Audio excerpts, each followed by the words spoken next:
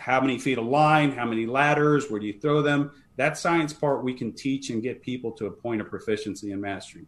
The people part takes a lot more work, and sometimes it takes a lifetime. But the problem is we don't effectively resource that and teach our people those skills, and that's where the dysfunction starts. Firehouse Vigilance presents The Weekly Scrap, a podcast dedicated to the never-ending fight against complacency.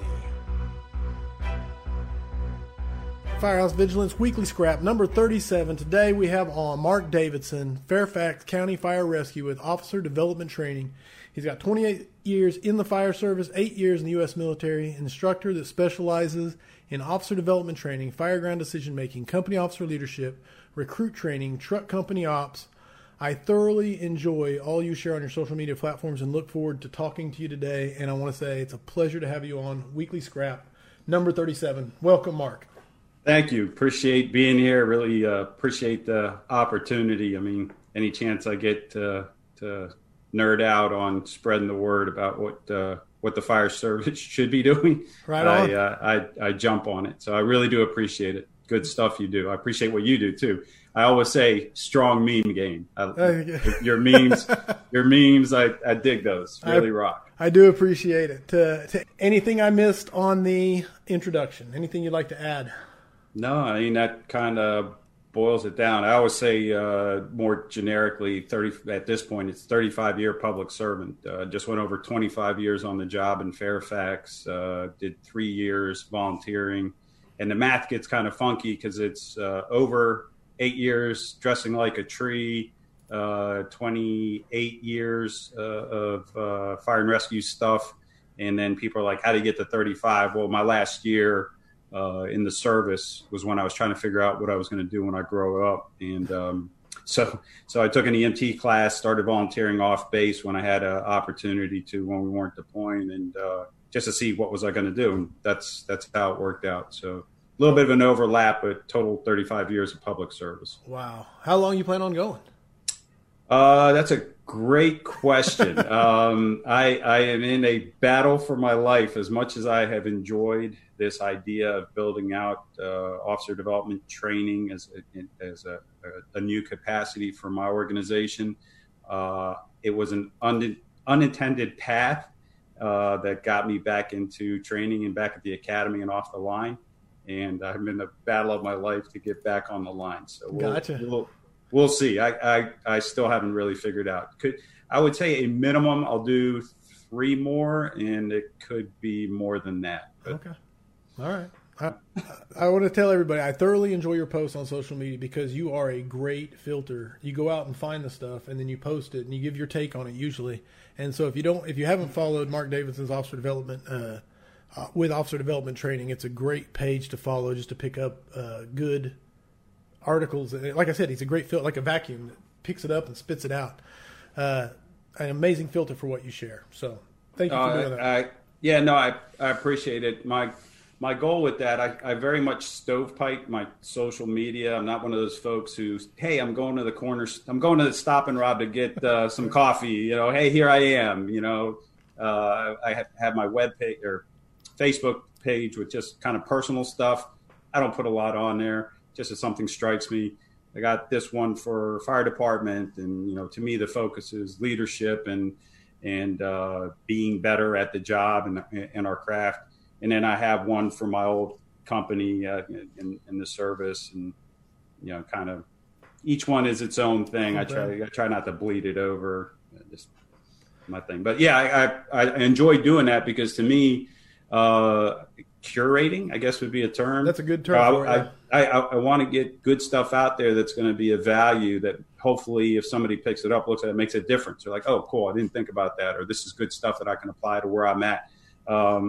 Because there's just so much, I don't know the politest way to put it. There's just so much crap out there. Social media is, people they have no filters. They don't have any sense of some obligation for responsibility. They just throughput a bunch of crap. Yep. And hopefully for the folks that are part of that group, they can go to it and it's a haven from politics and, whatever issues of the day. Hey, I want to know more about our craft, our trade, and that's what it is. I appreciate it. And like you said, it's no filter, low consequence, anonymity of just posting sometimes completely unvetted opinions, and there's so much, like you said, so much crap. Yeah. So I do appreciate what you put out there. Now then, I'm going to get into the meat of this. 95, I'm spitballing a number here because it kind of depends on the how busy your department is, but 95% of what we do as firefighters is not tactical decision-making on the fire ground. It is dealing with our personnel around the firehouse, in the culture, in the training, and all that kind of things. And so, and I know that's a big part of what you help develop people to work with. So basically, I'm going to kick it off there and say, talk about developing the ability to work with those personnel and deal with those personnel issues, and where do you start with that? Yeah, I mean, at the end of it, whatever happens in the firehouse is going to dictate what happens on the fire ground. And if you have dysfunction in the firehouse, their dysfunction will display itself on the fire ground. And I use that term broadly, incidency. It doesn't, EMS, that whole discussion, separate thing. Bottom line is, when we're out after the tones drop, that dysfunction will display itself. And we have so many legacy leaders, and I don't use that as a polite term when I use it. We have so many legacy leaders who they'll say literally, hey, whatever happens there doesn't matter. When the tones drop is when our business, we go about our business and things get done. And that's completely backwards. That idea that somehow there's a light switch for dysfunction doesn't exist. It's only going to get worse because now you're under stress. Your timelines are compressed. You're making in extremis decisions with high consequence, and you haven't laid a foundation with the team that you have to work with. And you just say, hey, don't worry, we'll figure it out when we get there, is essentially the way I interpret that. And that idea, and when I bring up this conversation, I'll always ask a group, what percentage of your calls on a given day are truly in extremis, lives in the balance? It's if they're saying more than 5, if 10%, I'm like, okay, even, the guys in FDNY in the Bronx are not at that percentage. How are you? And again, going to that idea that fundamentally that dysfunction, it's not just about, the easy things, training, that idea of how, as a leader, you are going to train your people and value that, and not have everybody riding the couch and, oh, today is Employee Appreciation Day, or, oh my God, there's football or marbles in a bowl. We can't possibly go out and train. That idea holds nothing. But then you get to the hard stuff. When you have somebody that you're cutting away on your crew because of fill in the blank, they don't meet my expectations, I don't like them. And then you can start really getting dysfunctional. They're this, they're that, they don't get it. They don't understand. They're not part of the brotherhood. They're not part of the sisterhood as they should be. Well, as soon as that starts happening, how do you expect success on the incident scene? It doesn't happen. So those are the hard conversations that I think the fire service has to get to, is the understanding that what you need is a functional leadership environment in a firehouse that will set the table for success on the fire ground.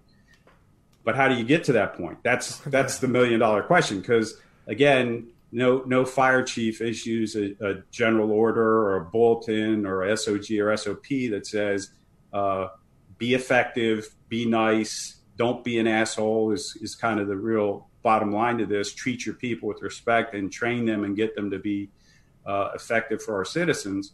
They could do that all day long.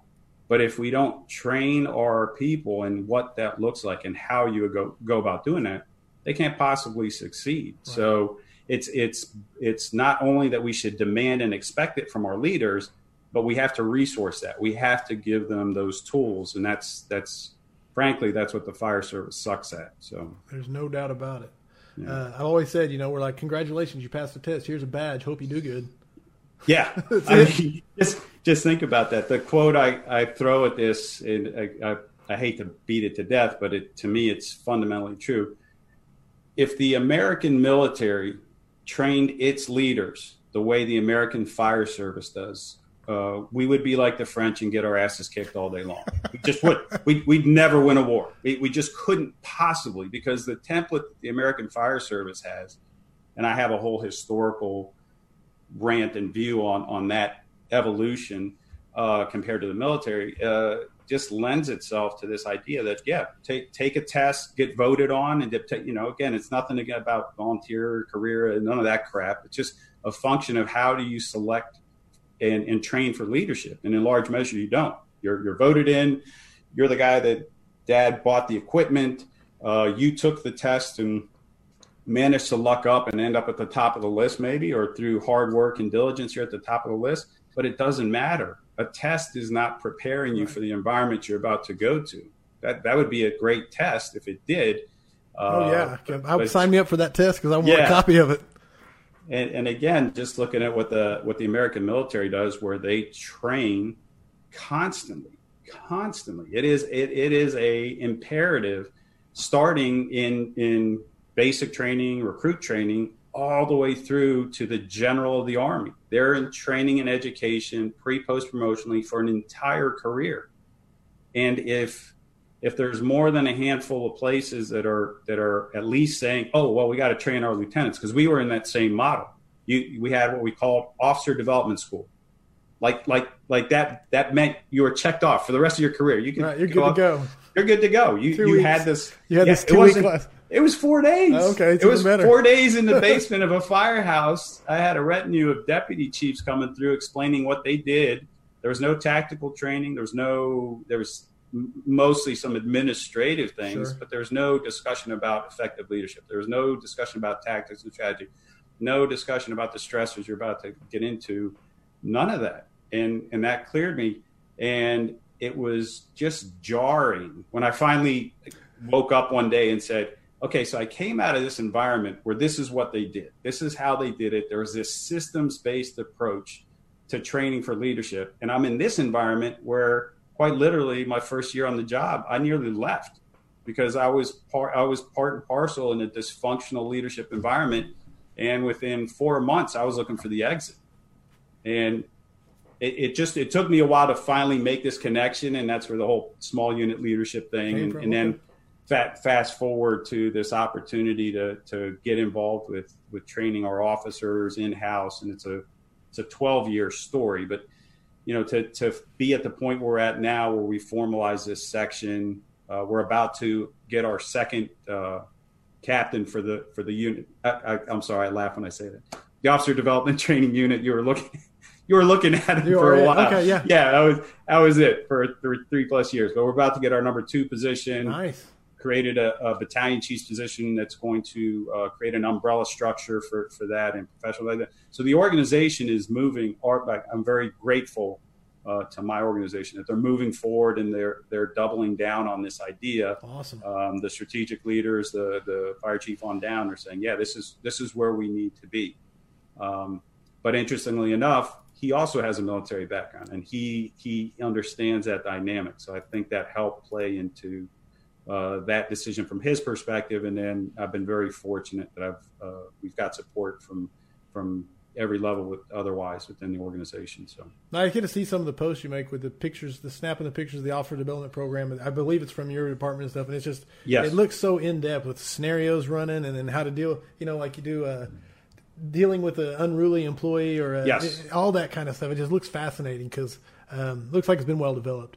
A couple things I want to touch on. First question I want to ask, and of course we can rabbit hole all day long here. So yeah. No, please. But you got to be in charge. So I'll go off on a tangent. I'm getting ready. I'm saying,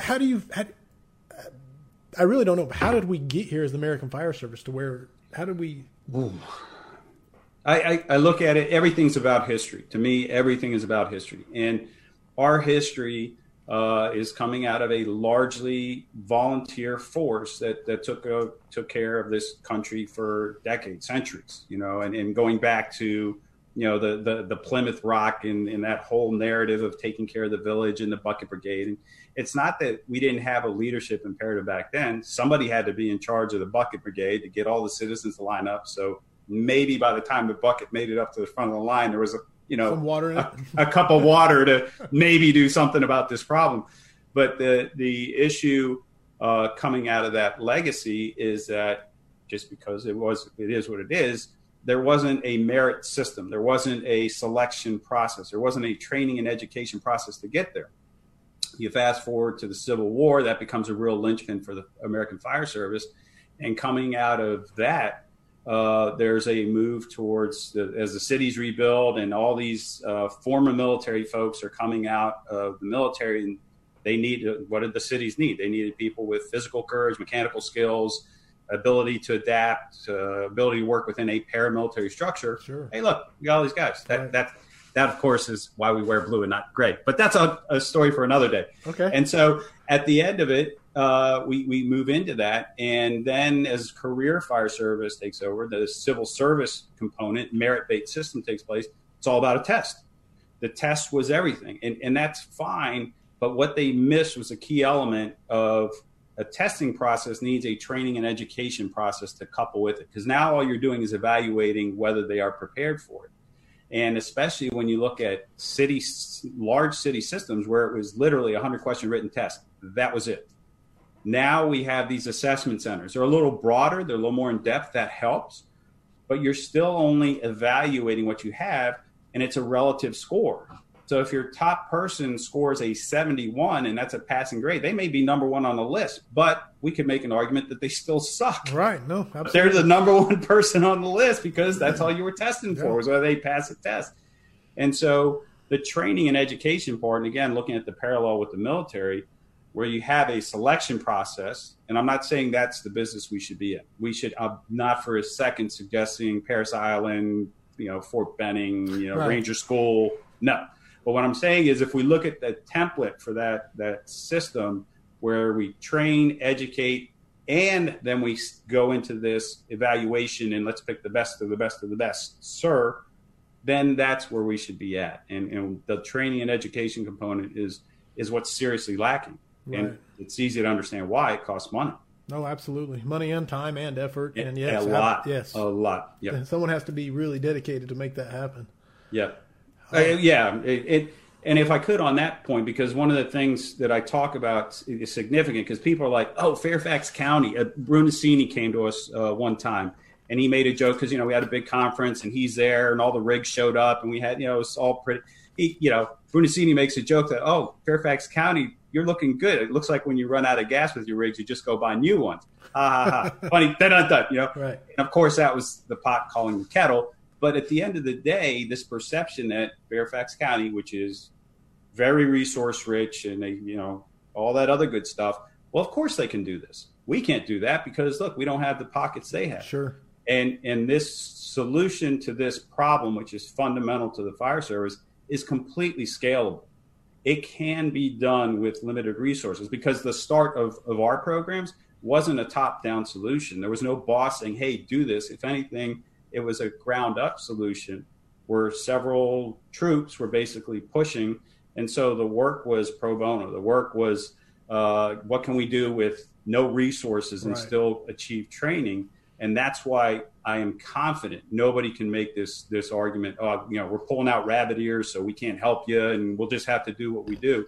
No, you can do it. It can be done. Right on. It has to be done. Yeah. Yeah. Next one was legacy leader. You mentioned it. You kind of defined it there for a minute, but touch on legacy leader and what you mean by that.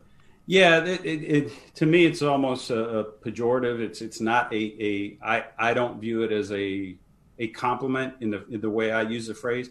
Now there's legacy leaders and there's a leadership legacy. It's a turn of a phrase, but a leadership legacy is a good thing. You're leaving something behind of value. You have provided something.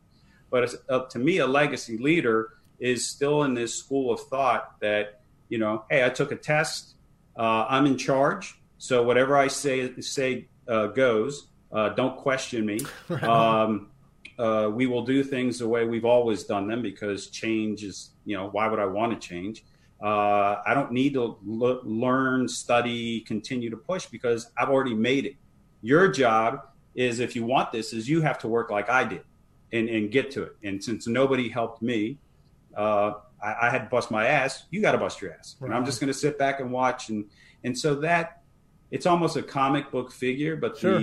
the frustrating part is that caricature is alive and well. I'll say fundamentally throughout the fire service, but I can tell you for sure in my organization, and that's why I battle every day. That's why I push every day, and because it's an absolute need. We've got to do better than that. We can't have that mentality exist in the firehouse because they absolutely destroy the people underneath them. That's how and then people vote with their feet. And in I always say the most objective metric for us to identify dysfunctional leaders is to look at our transfer request list. And I can I can cite case studies where I've looked at that, identified an entire shift which has requests to get out to anywhere. They're not even saying where. They're just like not anywhere here. But here. Not here. And then this is the best part. It's literally a science experiment. Then watch when a new leader gets transferred in for whatever the reason was, and all those transfer requests go away within weeks. That is as objective a metric as you can have for dysfunction. And we need to identify those. And then again, this is the hard part. We can't just go, oh, well, they suck, so what are you going to do? Let's just move them to the other side of the county, the city, whatever. No, that means we need to train and educate them. Now it becomes a battle to say, hey, look, we've got to have a heart to heart. We've got to provide you with the resources because something you've got, and it's always about their genetics, their DNA. I say, look at their DNA when you rewind the clock to 25 years before, 20 years before, where they landed. And then it's like, oh, now I understand why every day that ends with Y is a day off or Employee Appreciation Day. Every Sunday we got to hang out. That's what they landed. Running 2 part-time businesses out of the back office. Sure. I don't have time for this fire department stuff. I got things to do, man. So yeah, that's the battle, and that legacy leader is kind of the center of the bullseye for what I hope we can accomplish. Gotcha. Okay, that explains that, and I love the term, so that's why I wanted to ask. Soft skills versus hard skills. That's the next thing I wanted to touch on, and how important the soft skills are. I mean, we all know the importance of the hard skills. Don't get me wrong. Yeah, no, absolutely. But I don't for a second want anybody ever in our courses or in talking with people about this to think, oh, Davidson's just saying don't worry about it. Whatever happens in the firehouse is more important than what happens at the fire ground. No, not at all. Tactical proficiency is a leadership skill. It's an absolute requirement for effective leaders, because if you're not competent on the incident scene, how will you build trust? I can't trust you if you don't know what you're doing when we get on the working fire with reported trapped. I can't trust you if you put us on the roadway and you're making dumb decisions that are going to get me hurt or killed or the people. I can't trust you. So those hard skills are super critical, and they do take a lot of work to become proficient at. The issue, and oh man, I'm going to get myself in trouble here. Right. So the issue is that at the end of the day, and I'm not saying this to demean our craft at all, but I'm just going to put it out there. If I put up a picture of a burning building on the wall and I bring in a young third grader and I said, young lady, young man, okay, everywhere you see fire, you're going to tell somebody with a hose to go there. Everywhere you see a window, you're going to see somebody who's dragging their knuckles on the ground to throw a ladder. And everywhere else in that building, you're going to get these kind of dull expressioned individuals who they call squad guys and gals. Okay. And you're going to tell them to go look for people. Can you do that for me? Can you do it? And then I'll pop up a burning building and they'll do that. Now, obviously, that's a joke. That's a lot of sarcasm. But fundamentally, the hard skills can be taught to just about anybody. Sure. And with repetition, they can achieve proficiency and mastery, which is our ultimate goal. Teaching somebody how to deal with 2 troops out in the high bay that are about to go at it, teaching somebody and training somebody to understand what to do when somebody walks into the office, closes a door, and starts crying, teaching somebody when you get a phone call at ODART saying that essentially they are close to ending their life, those are soft skills, and that's a crap argument to say they're hard. They're incredibly hard. They're harder than dragging the hose line. They're hard. And the part that frustrates me is that we have a generation of leaders who are conflict avoidant. That's conflict. That's stress. They don't want to deal with that because they're saying, oh, I don't have time for that, but let's go run the calls and save lives. That's why I'm here. I'm not here for that, your problems at home. I'm not here that your daughter is sick. I'm not here for whatever. Leave that shit at the door. And the best analogy I heard for that was a very good friend of mine who's in behavioral health, who said, that's no different than coming in out of a driving rain. You cross the threshold into a firehouse, you look down, there's going to be drops of water there. You can't just dry off in the millisecond you cross the threshold. So you're bringing that with you. And those soft skills and the ability to engage your people and lead them effectively is incredibly difficult because it's an art. It's not a science. The science part, hey, how many feet of line, how many ladders, where do you throw them? That science part we can teach and get people to a point of proficiency and mastery. The people part takes a lot more work, and sometimes it takes a lifetime. But the problem is we don't effectively resource that and teach our people those skills, and that's where the dysfunction starts. Oh, wow. Oof. That's awesome. Yeah, well, it's dark. I mean, I hate to put it that way, because that paints a very dark picture for the American Fire Service. But I believe it to be true because the little bit I've been fortunate enough to travel and talk with people from other departments and across the country and engage in this conversation, I don't know anybody that's ever disagreed or fundamentally said, "Oh no, we're doing that. We're doing that. We're teaching right. Not only our leaders at every level, because those problems start to look different as a battalion chief compared to a unit officer, a lieutenant, or a captain. We're also teaching them to our recruits because they are the future leaders. And if we start this foundation early, then we can build upon that so that by the time they become formal leaders, they are not only effective followers, they have the skills they need to be effective leaders. And it just doesn't exist because how much time does it take to teach somebody to deploy a ground ladder? You can quantify that in days and sets of reps. I can generally get a new recruit to be proficient at throwing a 24 in 2 training days with, let's say, a baker's dozen sets of reps. They'll get it. And then it's just a matter now of making them masters of that. Sure. How long does it take to teach somebody how you deal with conflict, how you deal with somebody who has suicidal ideations, how you resolve issues between 2 people or somebody that's in conflict with you, and do that well? Right. Oof. Yeah. That's the problem. No. Yeah. That's the problem. So, man, I want to come take your class. So I'm gonna at least come. Well, I'll send you whatever we got, and you know, I ship out our content packages all the time. If anybody's listening or cares, and they can email me, and we're very open source. I have this whole rant against fire service golems. That's a nerdy reference, but you know that I invented this. I invented this. You didn't invent anything, dude. Right. None of us invented anything. So nothing new. We'll send you out whatever we got. All right, I'm gonna move on and say, yes. And anything you want to keep on harping on, let me know because I'm enjoying the preaching. Have you seen a generational difference in your years of training and instructing and basically instructing leaders, the future leaders? Have you seen a generational difference in their values and their just the differences and how you've dealt with that or learned to deal with it or what you've learned? Yeah. So I've got a counter argument to that idea of generational differences. It goes back to my last year in the service as I was trying to figure out what I was going to do when I grow up. And I remember reading, I believe it was Firehouse, could have been Fire Engineering, pretty sure it's Firehouse, a letter to the editor thing in there, just caught my eye for some reason. And basically it was this guy who was on a rant about how this next generation of firefighters was going to be the death of the fire service. They were lazy, entitled. Everybody wants a trophy.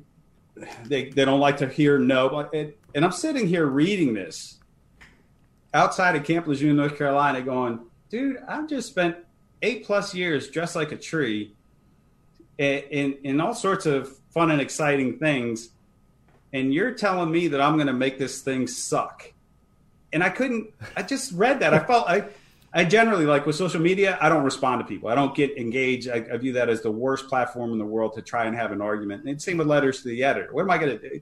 But that I truly felt pissed off reading that. Like, come on, you don't even know me. And to say that I'm the source, that my generation is going to screw this up.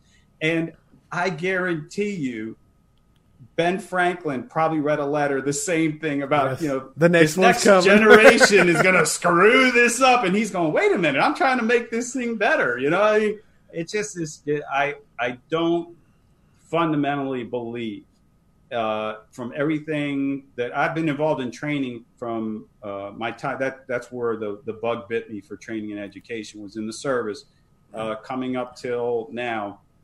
I don't fundamentally believe in that argument. I think it's an excuse for weak leadership. I think it's an excuse for people who don't understand that their obligation is to understand the other person. Dual perspective, just like for effective training, is what effective leaders engage in. They understand their people. And to that point, I use a clip from Band of Brothers where Richard Winters, who's the leader we would all want to be. Oh, right? Yeah, no doubt about it. Just come on, that's the guy. And one of his actually it was Buck Compton, and they're interviewing. That's the beauty of that series. And when we talk about I love the end of that. Yes, where they're interviewing the actual guys, the greatest generation, and Buck Compton is interviewed talking about Richard Winters, and he says something that to me just is like hits me with a ton of bricks every time I talk about it. He says that he knew his people, he knew their wants and needs, he knew their desires, and if I put a 22-year-old from Portlandia with a man bun and skinny jeans and a flannel shirt and Crocs, and I'm not dismissing, if that's your gig, hey, beautiful. I can't do the man bun thing, but rock on. If I put that image in that same quote, and threw that into a firehouse. Oh my God. The generation Z, X, Y, millennial, they all suck. They all need hugs. They need kisses, blah, blah, blah, blah, blah. No, this is coming from the greatest generation. And that leader understood that he had to understand his people truly in order to get the most out of them, in order to take care of them. Because how can you do that if you don't know who your people are? And so to me, that excuse for weak leadership is that, they're just different. They don't understand. Right. Did you ask? Did you, what are they bringing to the table? One of the most mature firefighters I know is he was in my company before I got back to the academy, 22, 23, has his own part-time business. He bought a house. At his age, I was a train wreck. I was a freaking train wreck. And this kid has his act together. And that's the point. Meanwhile, I know 47-year-olds who are going on 19. Right. And so, to just generalize, and then I'll say this and I'll get off this rant because I could go an hour on this alone. You get preach, man. At the end of it, we have allowed in the fire service this idea to be dismissive of somebody because of the day they were born. They were born on this day, so they must have a soft spot in their head, and they are probably the IQ of a cheerleader. They got to be because they're born 22 years ago. They're idiots. If we did that in any other category, where we dismiss somebody because of the color of their skin, where they were born, the way they talk, just pick a category, we'd be fired, right? And rightfully so. But they're this age, so they're idiots. No, how do you treat somebody like that? And to me, it's a story about how leaders should understand their people with that same idea. You need to ask. You need to understand who they are. What are they bringing to the table? That guy or gal that you're dismissing, they may have been, who knows, an accountant. And you're thinking, what does that bring to the table? Well, if you're a station captain and you've got to do a budget and you can't add 2 and 2, you may want to rely on your accountant firefighter, but if you don't know, if you haven't asked, then you'll never understand what you have. So, that's my counter argument. I don't fundamentally believe in it. Do we have people who are complete train wrecks that are 22? Absolutely. Do we have people that are 47 that are complete? Absolutely. What does that tell me? That it doesn't matter. It's about the individual and figuring out. as a leader, what can I draw out of them? What are they going to give to me? What can I get them to do for me, for the organization, for the citizen? That's everything. Yes, love it. The individual accountability, assigning responsibility. I love expectations. There you go. There you go. The whole gig. The whole gig. Mark Alone said, and I think he was referencing the soft skills versus hard skills. He said, especially when we aren't teaching those skills to begin with. I think he was referencing how hard it is to deal with some of those issues we were discussing. Yeah. Leaders. And I appreciate Mark Alone for a lot of good reasons. Great guy, but he spells his name correctly. So I feel great kinship with him. All right. Fair enough. Cheers, Mark. The leaders, born or developed. Which is more important, I guess, what I'm really getting at. Yeah, fundamentally developed. They're not even at a moment's hesitation. To suggest that somehow genetically somebody's born predisposed to lead would mean that every one of Patton's children, Schwarzkopf's children, Napoleon's kids, whatever, the genetics should be holding true throughout the history. We would have a leadership class, and it would just be the sons and daughters of these great leaders. And that is so fundamentally not true. To suggest that, as an example, my daughter, who at the time I was certain was going to be a CEO or dictator of a small island nation, was born to be a leader is clearly off point. She is 4 or 5. She's a kid.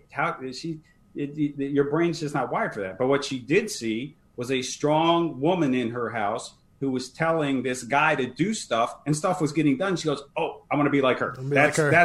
That's who I modeling, need to be like. Yes. Modeling. And essentially, at every turn, they are being trained and educated. So when you look at somebody who is an effective leader and you go, "Oh, they're just born to it." No, they're not.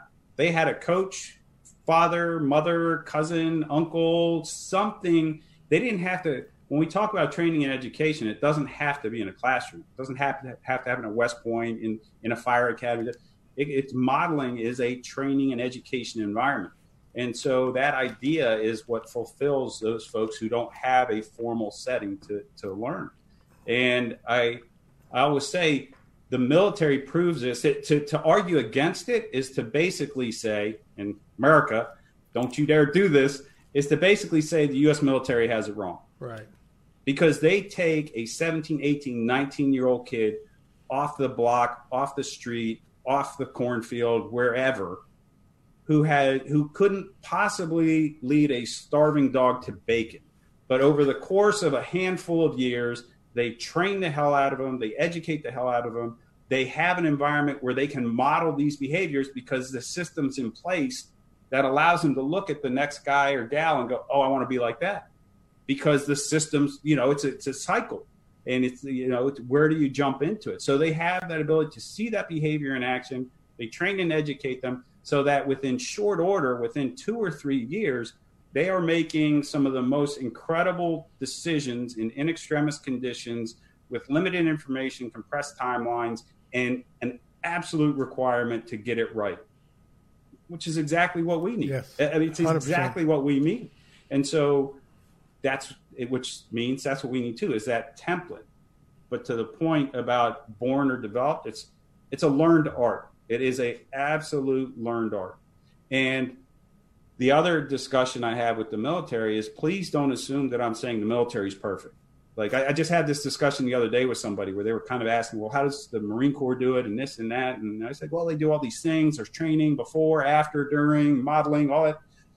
And I said, even with all that, you still get some really sucky leaders. And they're like, they were just shook when I said that. I said, oh no, there's plenty of really sucky leaders in the Marine Corps. They couldn't believe I was saying that. I said, the difference is that those sucky leaders are maybe 30% of that environment. So you have a 7 out of 10 chance to come into an environment where you have effective leadership. My concern, in my view, is that in the American Fire Service, it's the other way around. Yeah. It's flipped. I would say we have a concept that I refer to as leadership by accident. We have a good unit officer here. We have a good battalion chief here, a good shift deputy over here. Just kind of, but you ask them, what did the fire service teach you to what's in the sauce? What did the fire service, what did our organization teach you to put you where you're at? And if they even go, oh, I took officer 1 from the state, and that was just a formative lesson for me, and crap. No, of course it wasn't. What they do say, if there's anything tied in with the organization, is when they came in, they had a captain who took them under the wing. Yeah, that mentor. They had, and so that behavior was modeled. It wasn't taught in a systems-based approach and reinforced and get to that point. They just got lucky. And that's a crazy way. Oh, there's no doubt. Business. That's just not a good way. We've never heard of IBM or Amazon or Google if they were just like, let's give it a coin toss and see what happens. What is it? The hope is not a strategy? Exactly. That's it? Exactly. Oh, that's beautiful. Biggest challenges you have faced in teaching fire officer leadership, and the tips or anything you can pass on how you've overcome those. The biggest challenge, well, I guess there's 2. Resourcing is the first one. And for the first, if this is a 12-year arc that we've been on to get us to this point where we have this formalized section and it's being resourced heavily now, and that's all good stuff. The first 8 years of that in particular, I was repeatedly getting tapped on the head. That's cute, Davidson, but does it cost us money? Because if it costs us money, we can't do it. So we were nibbling around the edges. We were basically conducting a guerrilla campaign to teach our folks through the certification class process. So that idea of resourcing at the strategic level to say this is what we need to do is endemic in the fire service. It just, hey, you look at the training slice of the pie of any organization, it's already pretty small compared to operations. It's already pretty small. And you look at that, and that breaks out to basic training, recruit training, an overwhelming majority of that. You go to any fire service organization, they're investing heavily in that newest member, and rightfully so. Sure. But the problem is that leaves very little crumbs on the table to train your leaders, your officers. And frankly, if a probie comes out of a training process and does something stupid, honestly, that's a fire service joke. That's what you expect to happen. They're going to do something stupid in spite of all this training. Right. You're an idiot. The fire is this way. There's countless stories about probies doing dumb stuff. Well, I can still remember my first fire. So. Oh my God, I did so many dumb things. So but you can't have an new officer show up and make dumb decisions, because that's how people get hurt or killed. And so at that point, that resourcing is upside down, or it's not that you need to cut away from that. It just, the pie needs to get bigger. So resourcing is the biggest challenge in general, and people understanding, strategic leaders understanding, I have to double down, because again, they can issue orders all day long. It ain't going to happen on the street and in the firehouse unless they're trained to do it, whatever the issue is. The second part is a resistance, not from newer leaders, but from legacy leaders to be trained. And part of what we developed, we call it a continuum of training, is that this continuum starts at the recruit firefighter level and ends at the assistant chief level. And this follows, again, the military model. If you're a general in the Army, you are going to command and staff college. You're a mid-level officer, colonel, whatever. You're going to a war college. You're in this constant training education pipeline for your entire career. Fire service? Take some certification classes. Here's your 4-day class.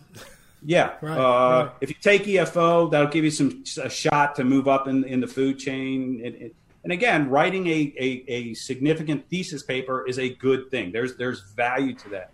But what does that do for training and educating how you're going to operate in an organization? And I would submit it is not the be-all, end-all. It's a component. But where you have CPSC accreditation or your EFO, that's great, but that can't be it. So the resistance at that level, and I literally have had these conversations with chief officers, senior leaders in the organization at different times, not pointing fingers at anybody, who they're saying, well, the system worked for me. Why are we doing this? Oh yeah, what's broken? In my head, I'm screaming, did it? Did it really? Do we want to hang our hat on that? But out of respect, I'm just trying to push the thing along, and that's the problem, is that legacy leader doesn't even understand. They don't know what they don't know. And the first time we had a battalion chiefs officer development academy, that I would say as a cohort, and for all you guys out there and gals, sorry, they were resistant. Sure. And it took an honest conversation at the beginning of that class. It took the peers that we had established in the work group to develop the class to have some honest conversations. And then a course of instruction. And by the time they were done, they're going, yeah, I learned a bunch. Awesome. Because, the focus on high relevancy and effective training, I don't want to waste their time. That's a waste of my time. So, but they have to come in willing to learn. And that mind block is very prevalent throughout the fire service. That's awesome. The 34 years, I'm doing 35 years, right? 35, yeah. Ish. We'll say ish. Yeah. Getting it on, being engaged, how have you stayed engaged and motivated? Like, what is your secret to staying this plugged in and this passionate? I hope I'm as passionate, give me 10 more years. I'm hoping, Yeah. No, trust me, there's been days. Sure. There's been days. Yes, it comes and goes. And, okay. and again, when we look at particularly the last 3+ years in this position and pushing for this formalization of this process and all that, there's been a couple days where because you end up beating your head against the wall. But, for all that, I've been very fortunate for the organization who has supported the effort and then people who come in and say, yeah, no, it was worth it. And that's for any teacher, instructor, trainer, that when you hear a student come in, that it made a huge difference. It was when we have like these reality-based scenarios we do with conflict resolution, where we bring in dissimilar role players, we put them in these very uncomfortable situations, and they have to react well. Suicidal ideations, cultural differences, race, sex, conflict between two members, conflict with them. We have several scenarios where citizens, quote unquote, show up, and it'll be our civilian staff. And hey, I was at the Giant, and your firefighters are dropping F-bombs, and now little Timmy is saying F every other word, and I want somebody's ass, and I want an answer now. And you can't fail at that moment. Right. And so to have afterwards, months, years later, somebody come back and say that made a huge difference because I was put in that situation and I felt like I was able to handle it well. So that part, I think, is what keeps me going at this point. Although having said that, I'm jonesing to get back on a fire truck. Fair enough. Anyways. Mark alone said he's a unicorn, bro. So there you go. All right. I like to always ask if you have a book that you suggest that firefighters should read. I always ask the guests, and I've never been disappointed. So hit it.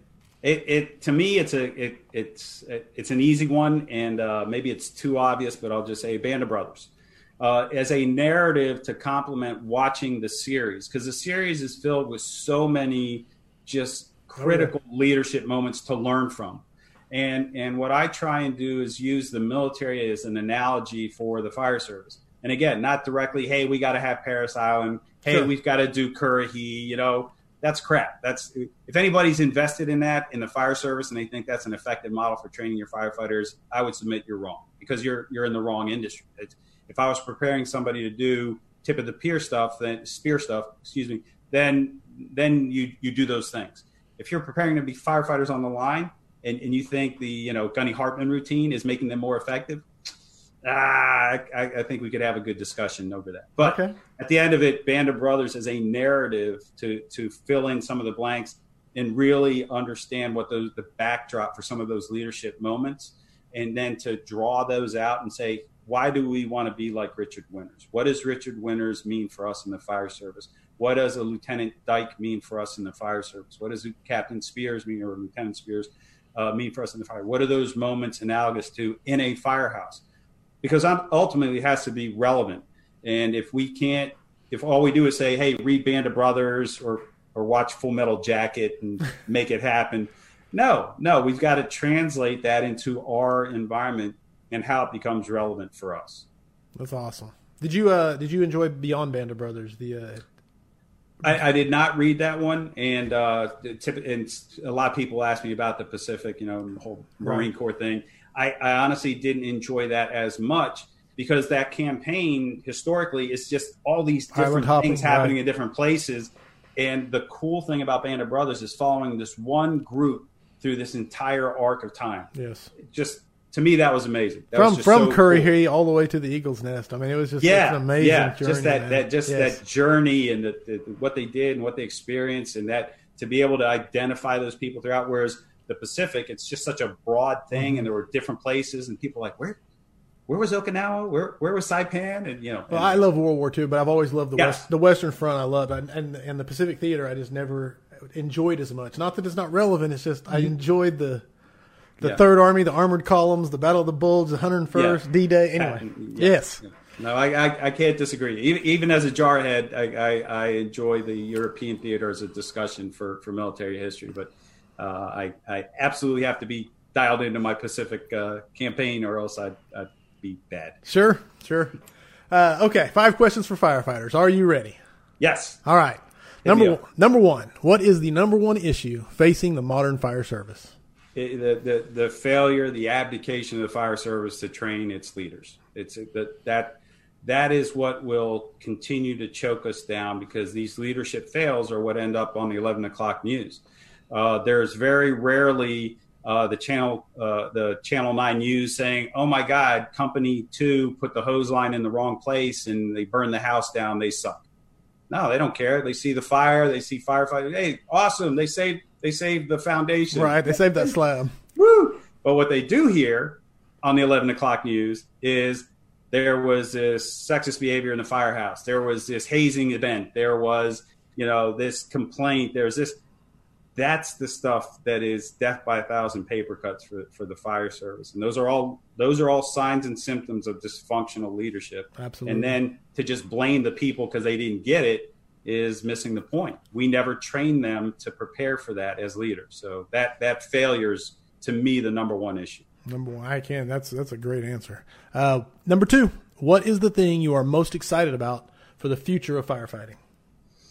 Having said that I see a lot more organizations who are starting to recognize that and invest in that training of their leaders at every level. It just seems like I'm hearing more and more stories about it, and that is very heartening. That is important. The other thing, and I refer to it as the upside of COVID, is just the explosion of content, particularly online, but even the craft conferences, these smaller conferences where, it only used to be about the big 3. And if you didn't hit one of those, you weren't catching anything. Sure.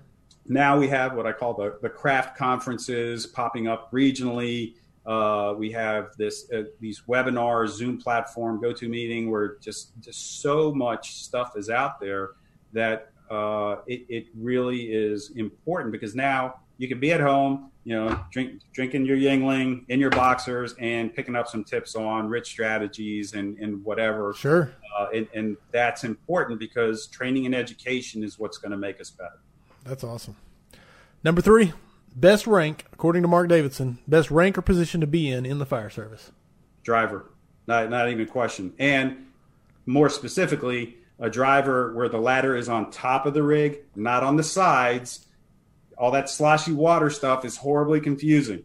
So a truck driver to me was for me the best position, because in a sense it was like being an NCO in the military, which is where I land, and you have all this all this authority on the incident scene to make things happen, but fundamentally none of the responsibility. If things go wrong, you're like, oh, why'd I do that? Cat, that was a stupid thing. Why'd you let me do that?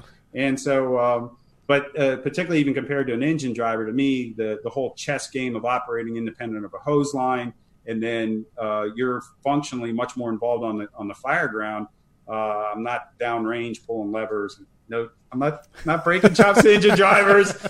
But just to me, that was the best position I still think, if I take a drop back, I think I could still pay my bills. So if I get back to that truck driver.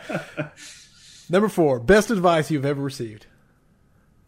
3 pieces of advice from the 3 mentors that I view as helping keep me going in the fire service. First one was that month 4 scenario I was telling about, and it was the engine driver who took me under his wing. Basically stay the course, and I should have known that, but I was in this kind of crisis moment, and he told me to stay the course. The next one was my engine officer at the time when I was driving an engine company.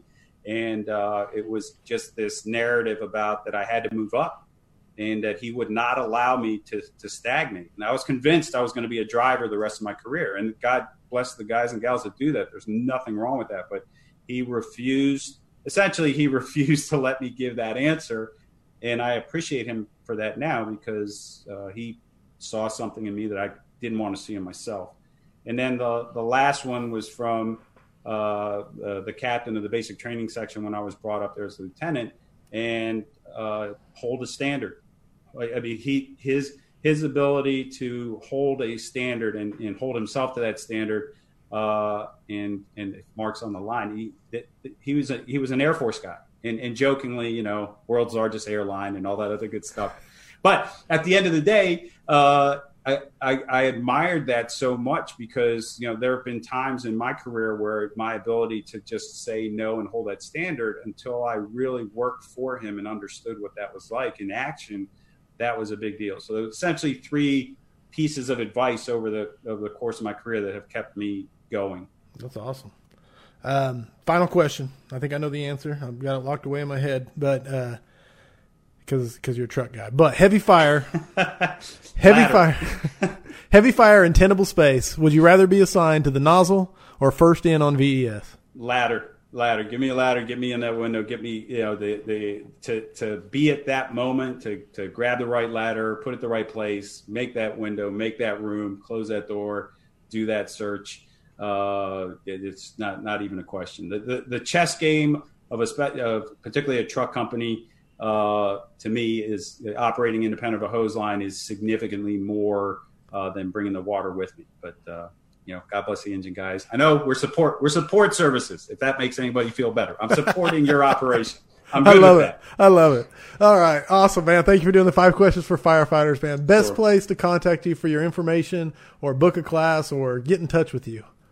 I'd say the safest thing is I don't want to get in trouble at work. Is I've got a Gmail address, mfpf.davidson@gmail.com. mfpf.davidson@gmail. That's an acronym I use for my class on small unit leadership, where I talk about mission first, people first. Okay. It's a twist I kind of wonder what it's for. Okay. Yeah, that's a twist on the phrase from the Army, and when you talk leadership in general, people, mission first, people always, and to me they're intertwined. They have to be both cohabitate that same space. I love mfpf.davidson. Perfect, sir. Weekly scrap number 37 in the books. I had a blast. I don't think I've thank laughed you very this much. much. Oh, well, I'll tell you what. This is the first time I've had anybody interview me. I've done one blog before, but that was a group of 4 folks, and I was like, thank God for the beer, that helps out too. I was like, I don't know who wants to listen to me. I don't even want to hear myself talk. So I enjoy hearing you talk. You're a natural. I appreciate the opportunity, and for whoever's out there listening, hopefully something they can take away from it. Oh, can I plug one thing? Absolutely. So I'm getting ready to start something that I call Green to Red, and it's based on this idea that for another project in the background for years has been getting my organization to recruit more heavily from the military. And I've just seen a lot of our folks coming out of the service who flounder because they're coming out of this very structured environment, team cohesion, all these other good things. And then they go to college, they go work at Amazon, whatever. And to me, I've seen them and heard the stories where they flounder. And the problem is you go to a TAPS office in just about anywhere in CONUS or anywhere around the world, they're not going to have, generally speaking, a lot of fire department stuff. And unless it was something you grew up with or you knew about, you may not even be considering it. In fact, a majority of the guys that I worked with, because we had all the skill set to be in the house cleaning or food service industry, became cops. Because I did the same thing, cop or firefighter, and I listed it all out. So this project is to do interviews like this with folks that have spent time in the military and then moved into the fire service to explore why it worked, what did they like about it, what was their path to it, and just every service, every rank, every different job, to hit all those different angles and perspectives, so that maybe somebody who's coming out of the service can go, oh, maybe I'll do this firefighting thing. So, nice, absolutely. Green to Red. Green to Red is the name of it. Yeah. Okay. Awesome. So I appreciate it. No, absolutely, man. Anything else you want, you got it. And I'll share me the links, and I'll share anything I can. Yeah. Yeah, absolutely. Absolutely. Thank you for being an unbelievably fun guest. I really had a blast. For everybody else out there, thanks for watching. I hope the tone stays silent unless it's burning, and stay safe out there. Thanks for listening to the Weekly Scrap. Please subscribe and please share. We'll see you at the next episode.